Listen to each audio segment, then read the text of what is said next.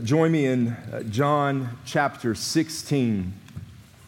John chapter 16. I'm going to look at verses 1 through 11 this morning. I know your worship guide says 1 through 15, but I'm going to stop at verse 11. Next week, Lord willing, we will look at 12 through 15 as we look at more of the Spirit's work and how it applies specifically to the church today. But I want to focus in on 1 through 11 this morning. So once you turn there, you can look up, and then once I see the eyes of many, I will read, and then we'll pray and ask God for his help during this time.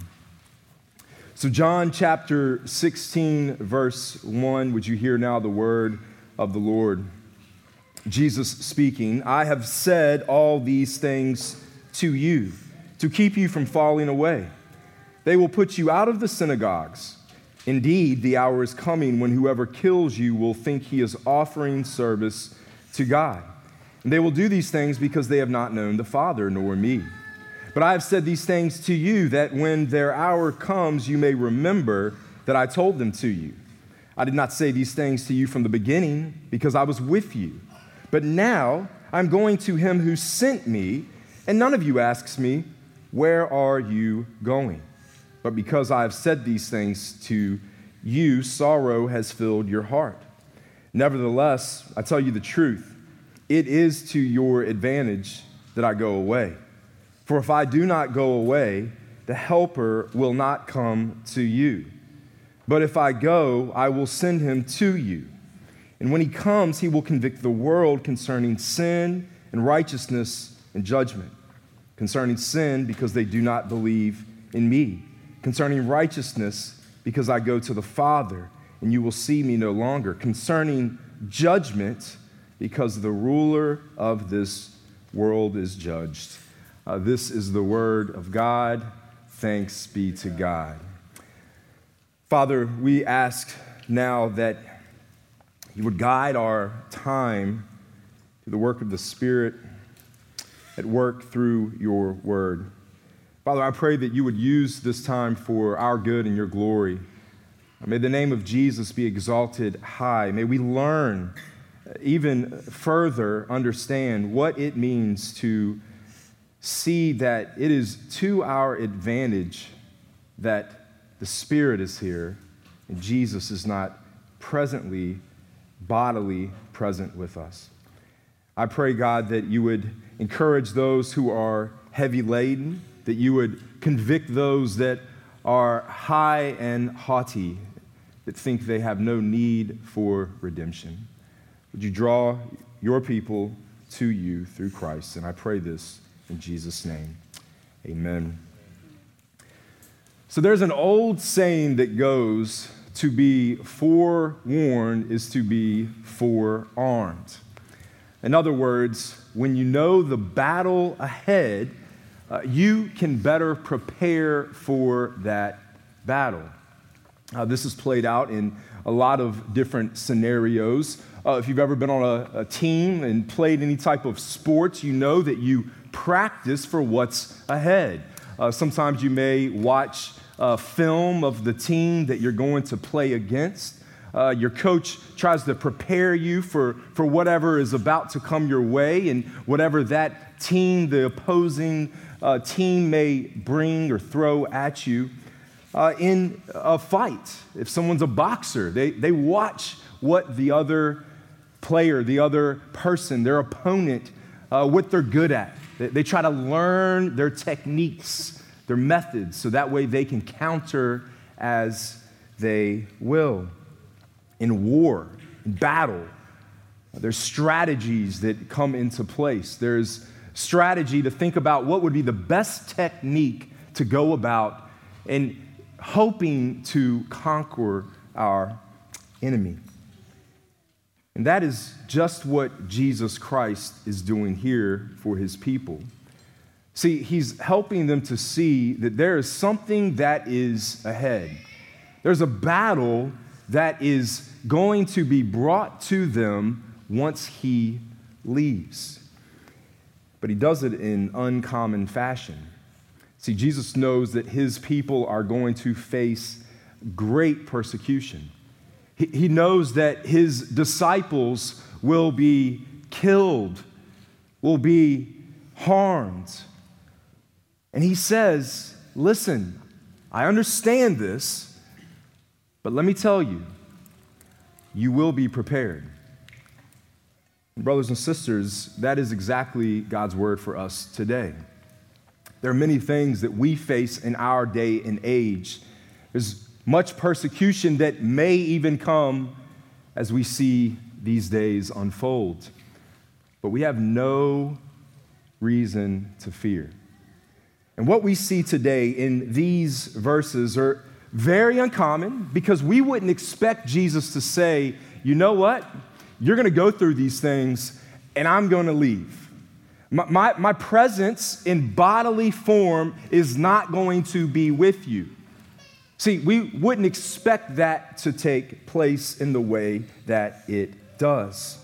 But what we see is that in this text, Christ's departure is indeed to our advantage. It is indeed to our advantage. As we walk through this section of Scripture, I want to note 3 advantages of Christ's departure. For my note takers, let me give these to you. First, we will see Christ's departure provides opportunities to bear witness through persecution. Second, Christ's departure produces the Spirit's arrival. And third, Christ's departure brings greater clarity to the gospel. Greater clarity to the gospel. So let's look at this first one here under the heading, Christ's departure provides opportunities to bear witness through persecution. So as we look down here at verse 1, we see a very clear statement from our Savior. Look at what he says.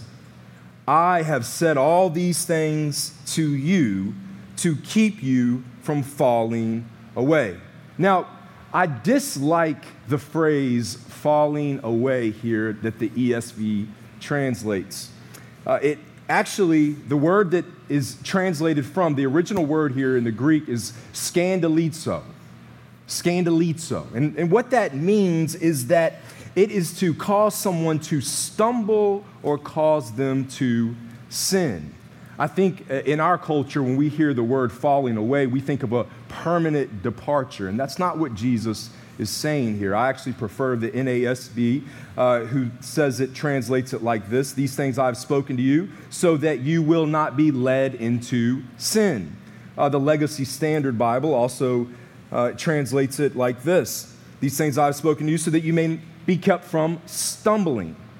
So while the ESV is our preferred translation for preaching, I don't prefer their interpretation translation here. The point is that all of Jesus' recent teachings, everything that he has been teaching the disciples up to this point, is to prepare them for what? For the impending persecution. He says, I've taught you these things so that way what is to come you will be prepared for. You're going to be ready for it. And I don't want you to fall into sin. I don't want you to stumble. I don't want you to sin in the face of persecution. He goes on to provide 2 specific warnings of what's to come. So he not only says, I'm going to warn you, he tells them, these are the things that will come. Verse 2, he says, they will put you out of the synagogues. So in Jesus' time, the synagogue was the center of life for the Jews.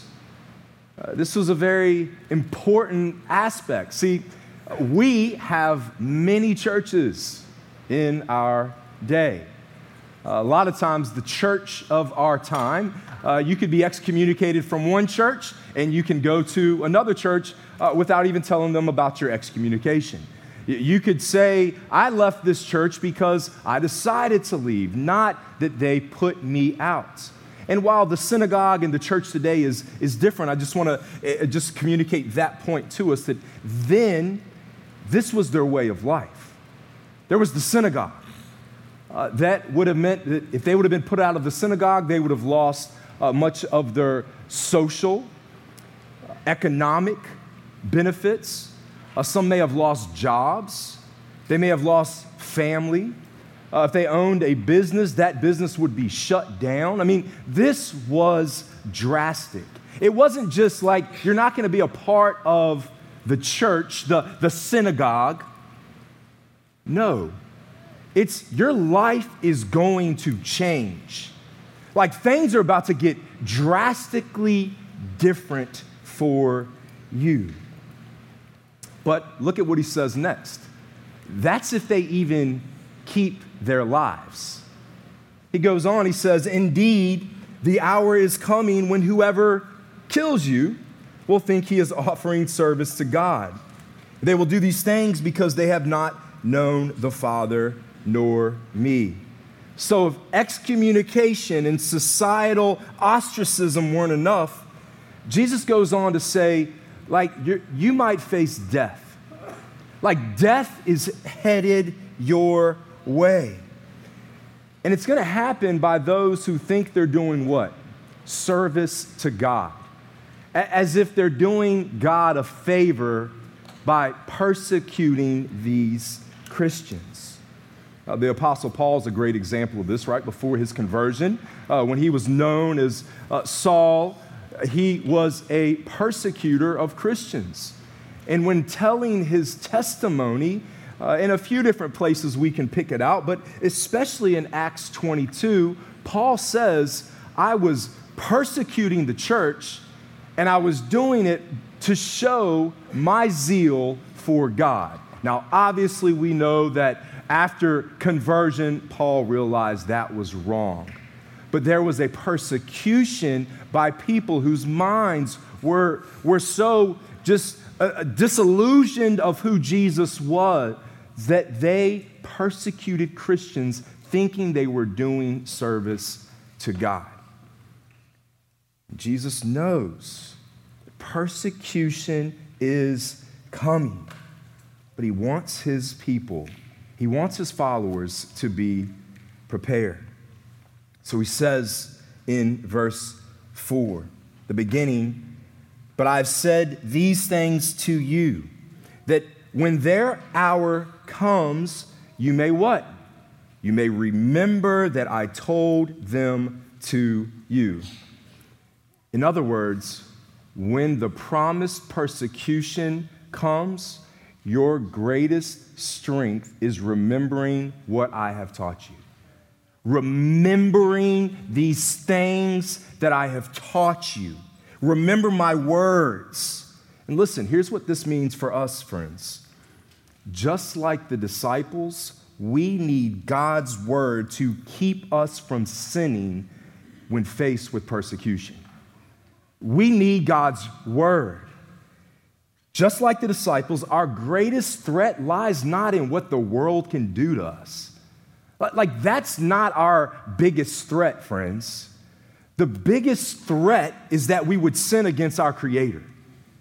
The biggest threat on our lives would be that we would fall into the ways of the world and to then deny God, deny our profession of faith.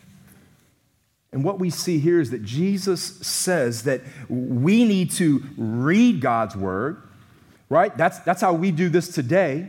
We go to his word. We trust the word of God, but we also need to hear the word of God preached.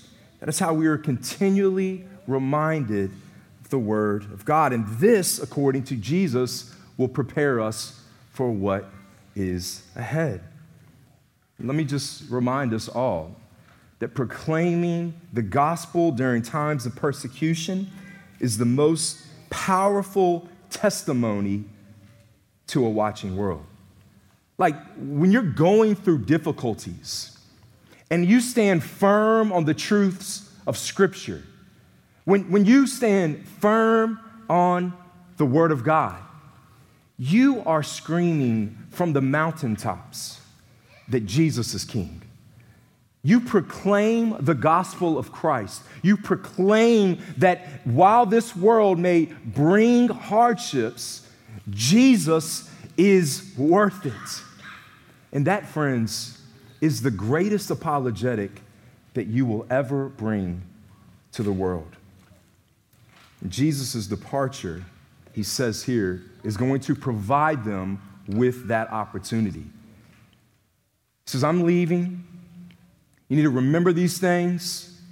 You're going to be persecuted, but it's going to be for good. You will bear witness.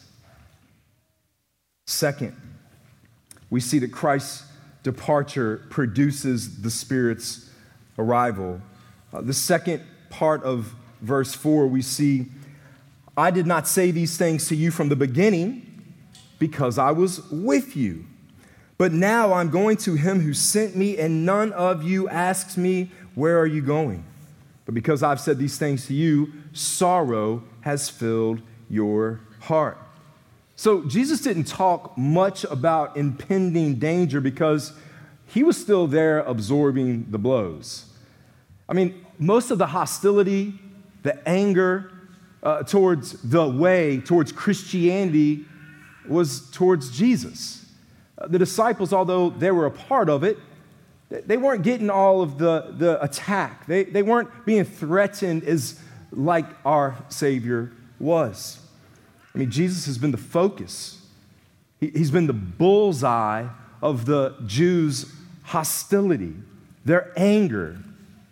But now that Jesus is leaving, what's going to happen? The apostles will take up the mantle of gospel proclamation. And they will, resulting in them stepping in front of the crosshairs of persecution themselves. Jesus says, I'm leaving. You're going to go forward. You will go forward. The disciples are sad about this. I mean, rightly so. I mean, these men had given up their lives for Christ. They had committed themselves to Christ. They had turned away from what they knew, and they had followed this man who claimed to be the Savior. I mean, Jesus called them to it. They obeyed, and now they are being told, I'm leaving you. And as a result, these brothers, these disciples, they're sorrowful. And so what do? What do we do when we have sorrow? We think about ourselves. We think about our situation, our circumstance, how everything affects us, and we often navel gaze so much that we fail to think of others. Oftentimes we fail to think of God, even in situations of hard circumstances. I mean, think about it. Undesirable things come our way. And what's our first response? This is me. I'm talking to myself here. Like, man, this stinks. Like, this really stinks for me. But what we should, as God's people, be thinking about is, God, how can you use this for your glory? God, this is not good. I know this will not last. God, help me to see how this can be used to proclaim the name of Christ, how this can bring you glory, how this situation can bring much honor to the name of Christ. I mean, this is what's happening here. These disciples, as we see, they're just looking at themselves. They're sorrowful. They're upset. They're grieving their situation. Can't think of anything else. And how does Jesus handle this? I mean, how does he deal with their sorrow, their grief? I mean, he's comforted them many times before. But here, Jesus is on a mission. He has a mission to fulfill. So here's what he says in verse 7. So nevertheless, I tell you the truth. It is to your advantage that I go away. For if I do not go away, the Helper will not come to you. But if I go, I will send him to you. First, I want us to take notice that Jesus doesn't change his plan based on their feelings. He doesn't change what he planned to do based on their uncomfortable ideas of what it's going to bring to them. Like, he doesn't change. And I bring that up to just say, listen, friends, God's plan is far greater than our plan. So no matter what we may be going through, no matter what may be coming, no matter what we are in, God knows what is best for his people. Jesus loves his people. Jesus knows his people. And Jesus plans for the best for his people in all circumstances. But what he says here is quite shocking. He says it is for your good. It's for your good that I am leaving, because when I leave, I'm going to send someone who's better for you. And how is this? I mean, we're in a day and age where we think there could be nothing better than being in the time of walking with Jesus. Like, what could be better than being face to face as the disciples were with Jesus then? What could be better than hearing the teachings of Jesus? What could be better than watching the miracles of Jesus? I mean, how can his departure be a good thing? I mean, it's really mind-blowing.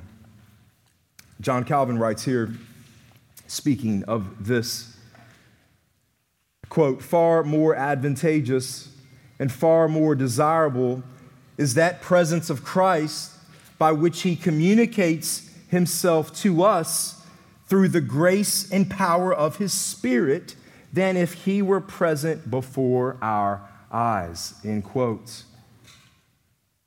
Two things to think about here. One, the body of Christ could only be in one place. We talked about this a few weeks ago. The body of Christ was limited to one place. So he could only comfort a few at a time. He could only be with one group of people. He could only be in front of so many. But now, with the full outpouring of the Spirit, Jesus can comfort all believers at all times. See, that's good news for us, friends. We have, if you are a Christian, you have the ability to communicate with Christ through the Spirit's work and through the work of the Word. Richard Phillips writes here, the choice is not between Christ present and Christ absent, but between Christ present in body and Christ present in the Holy Spirit. So we don't look back on those days and think like that was the glory days. If we could have just been there. See, I think we miss a lot here and now with the church.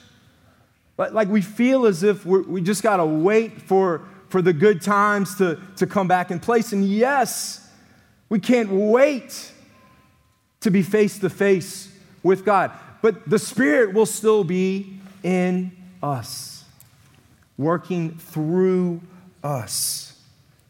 Second, just point to note, is that salvation is only possible if Jesus successfully accomplishes his work on the cross and ascends to heaven to eternally reign as king, and then sends the Spirit to apply his accomplished work to believers.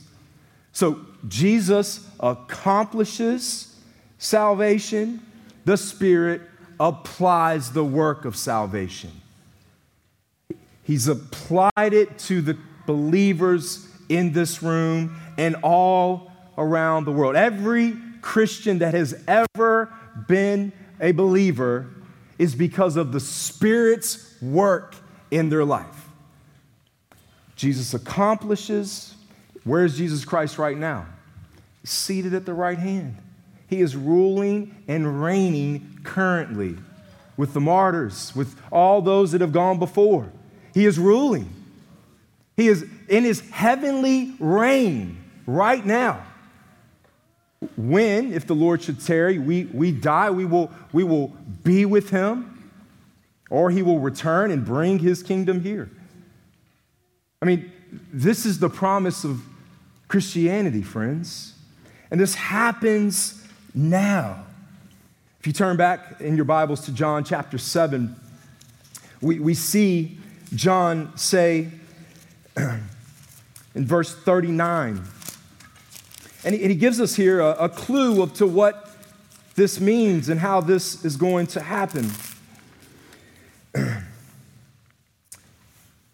And as speaking here, when Jesus was talking about the Holy Spirit and how it was going to come as rivers of living water and what that would look like, but what does he say?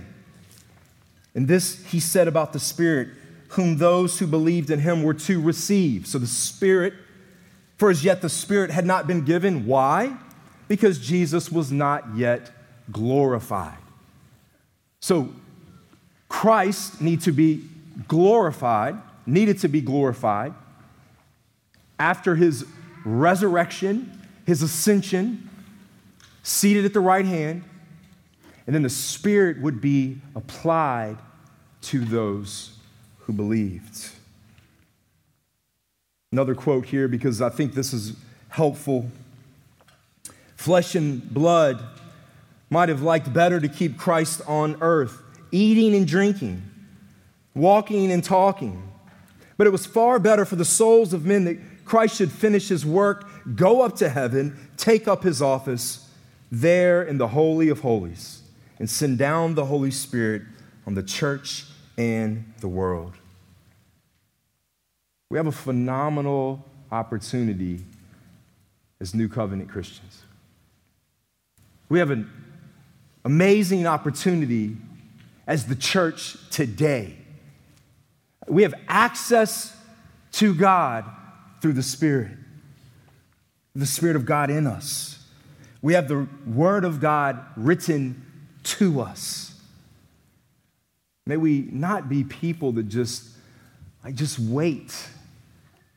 Just sit around waiting for the great good day when Christ returns. No, may we live as people who are empowered by the Spirit of God.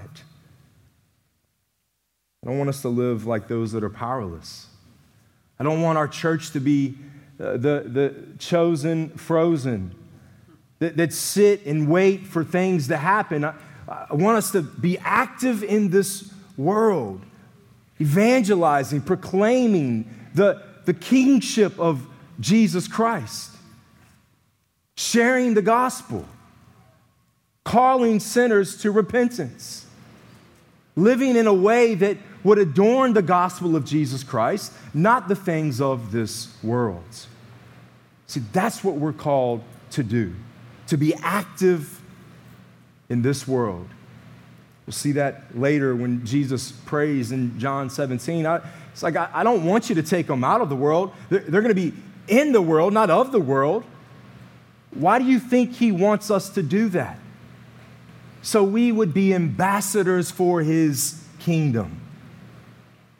You have the Spirit in you if you are a Christian. And Jesus' departure provided that opportunity. It provided and brings the Spirit. He sends the Spirit to us. And that is a great and glorious thing for us as his people here and now.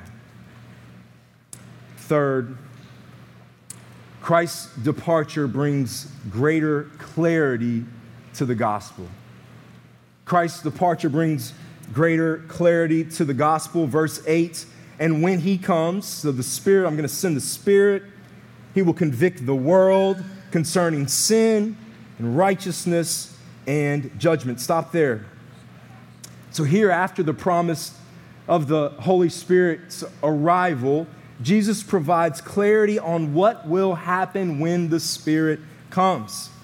Now, this doesn't refer to the Holy Spirit's first arrival in the world. He was always present in Old Testament saints. He's been there in creation. He's a part of the Trinity, the eternal Godhead. The Spirit is eternal. What Jesus is saying here, this term coming in this context, refers to his greater power and influence upon mankind after the ascension of Christ, particularly on the day of Pentecost. Okay? So he's saying that it's going to be a greater way. There's going to be now not Spirit with, but Spirit in. Spirit in us. This marked the beginning of a significant expansion of his influence on human nature. What we're told here about the Spirit is that he will convict the world. Now, I want us to take notice here, too, that the Spirit is a person. We talked about this a few weeks ago, but it's important to notice this here again. The Spirit is not some force. The Spirit is not some feeling. The Spirit is a person. Is a person. And is the Holy Spirit. We ask the Spirit to work as if we are talking to a person, not a force. And here the word convict means to expose. So the Spirit is going to come. The Spirit is going to do some work. He's going to convict. He's going to expose, to show fault. And he's going to show fault to the world. What does the world mean here? The world, as John typically uses it, means like the systems of the world, the evil systems of humanity here. Now, this would also point to those that were unbelievers. And so it says, what Jesus is speaking about here, and what this passage tells us, is that the Spirit is coming in this context to convict, to show the world their wrong. This passage had some very immediate implications to his disciples. I mean, we're going to see in the verses ahead that while the world will be convicted, the disciples will be driven to truth. We'll see that next week, Lord willing. Jesus says he's going to guide you to all truth. If you recall, over and over in the Gospel of John, we see this separation between Christians, believers, and unbelievers, the world. There's a distinct contrast here, and that's what's happening. And here Jesus is saying that when he leaves, the Spirit will continue in the work of marking off his people from the world. And he provides three categories of the work of the Spirit in this context. What does he say? Sin, righteousness, and judgment. Sin, righteousness, and judgment. Look at verse 9. So concerning sin, he gives a reason. Because they do not believe in me. So the world does not believe in Jesus, therefore it is in sin. See, unbelief is the greatest sin of all because it leads to all other sin. I mean, if you don't believe in the truth of Christ, you do not believe in the words of Christ, the commands of Christ. You can be the greatest person to ever walk this earth, but your morality is worthless if you do not have Christ. You must believe in Jesus. That there is no other way. It is Christ and Christ alone that saves. I mean, I think this is why Jesus points out that the Spirit's going to convict them of unbelief, and the unbelief is that they don't believe in me. See, a lot of people in our day and age, especially here in America, they say, I believe in God, the big man upstairs, or, some other, the big guy, yeah, God, or some spiritual force or some being. But when you start to get personal about Jesus, see, that causes people to pause and reflect. They've got to then decide, what am I going to do with this man, Jesus, who died for my sin? Because then I've got to admit I'm a sinner. And then I have to submit my life and follow and obey his teachings. See, that's where the rubber meets the road for most people. That's when things get difficult. When you point them to Jesus, sure, you can have many spiritual conversations. They're talking about God or their idea of God. But when you get to the person and work of Christ, that's where they have to make a decision. And that's why Jesus says here, I believe that their unbelief is because they don't believe in me. He goes on, he says concerning righteousness, because I go to the Father and you will see me no more. So what does this mean? What is this righteousness that he speaks of? So if we remember, Jesus is resurrected, and after this, he's ascended to the Father. And the world will see that he was a righteous man because they will see that he wasn't a liar or a deceiver. See, Jesus had said, I'm going to the Father. I will return to the Father. I came to do the work of the Father. Kill me, I will raise again in 3 days. The temple, right? And here, Jesus is saying that I will prove upon my resurrection, when I send the Spirit after my ascension, I will prove that all that I said I was is who I am. He's a truthful Savior. He meant what he said. In Luke 23:46, we see that some of this happened even before he ascended, before the Spirit was sent to do this work specifically. While dying on the cross, in Luke's account, says, then Jesus, calling out with a loud voice, said, Father, into your hands I commit my spirit. And having said this, he breathed his last. Now when the centurion saw what had taken place, he praised God, saying, certainly this man was innocent. Certainly. Think about right before that. Jesus is between two thieves on the cross. And they had been ridiculing Christ. But what happens? One of them changes and says, actually, I don't think he deserves to be here. It's my paraphrase. He shouldn't be here. And what does Jesus say to him? Today you will be with me in heaven. It's the work of the Spirit. It's the work of the Spirit. And listen, now, those that take an honest look at Jesus Christ, maybe that's you in here. Maybe you've never took an honest look. Maybe you've not truly asked, is Jesus real? Is all that Jesus claimed true?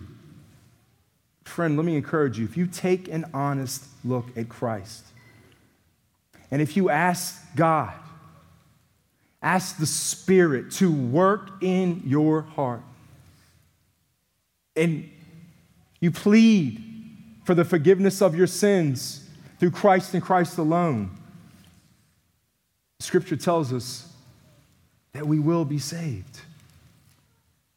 We will be saved. And that is through the power of the Holy Spirit. Next, we see that concerning judgment, because the ruler of this world is judged. So, right now, Satan is the ruler of this world. Right now, the world, the systems of the world is the work of the devil. But he doesn't just work freely. All that he does is under the control, the sovereign hand of God. While God does not create evil, he does allow evil to work for his purposes. Scripture says that over and over again. But what we see here is that the devil is at work in the sons of disobedience. He is the ruler of the unbelievers. Paul reminds us in Ephesians, for we do not wrestle against flesh and blood, but against the rulers, against the authorities, against the cosmic powers over this present darkness, against the spiritual forces of evil in the heavenly places. But listen, the good thing is that Satan's judgment has been rendered. Like Satan has been found guilty. Christ is king. While Satan still does work now, he will not do work eternally. See, when Christ returns, Satan will pay. He will be cast down into the lake of fire with eternal torment for him and all of his followers. My prayer is that is none of you in here today. My prayer is that none within the sound of my voice would find themselves to be of the unbelievers. Colossians 2:15, Paul writes, he disarmed the rulers and authorities, put them to open shame by triumphing over them in him. See, Jesus has defeated Satan eternally. The Spirit shows us that Satan is defeated. He may have influence now, but that influence is short-lived in relation to eternity. So the Spirit convicts of sin, righteousness, and judgment. And the result of this is better clarity of the gospel. We're able then to better point people to the truth of Christ. This is what happened after Pentecost when Peter preached the great sermon where 3,000 people were saved. If you turn over to Acts chapter 2, not too far in your Bible, I want to just look at a few things here as we see this take place. We'll take a quick survey. Peter's sermon at Pentecost. Look at verse 23. This Jesus, delivered up according to the definite plan and foreknowledge of God, you, look at this language, you crucified and killed by the hands of lawless men. What do we see here? The sin of unbelief in Jesus. They didn't believe that Jesus was who he said he was, so they killed him.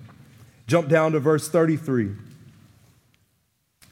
Being therefore exalted at the right hand of God, and having received from the Father the promise of the Holy Spirit, he has poured out this that you yourselves are seeing and hearing. So what is Jesus? Exalted. Where is Jesus? At the right hand of God. What is this? Christ's righteousness. He is the righteous one. He was vindicated. It is Christ and Christ alone.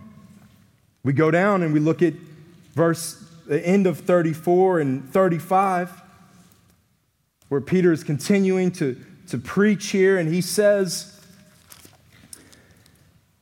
the Lord said to my Lord, he's talking about a prophecy here, sit at my right hand until I make your enemies your footstool. What do we have there? Judgment. See, Christ will rule eternally with all of his enemies beneath him, with all of his enemies below. Every knee will bow. Every tongue will confess that Jesus Christ is Lord, either in worship or because of the judgment. And that's what we see. So listen, friends, this is a formula for evangelism. A very simple formula that a lot of us want to avoid. It's sin. We're sinners. It's Christ and his righteousness that we need. Or it's judgment.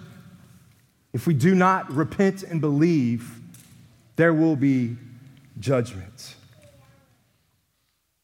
And the only way that any of this works is through the power of the Holy Spirit, as he brings greater clarity to the gospel that salvation is available through the risen Christ.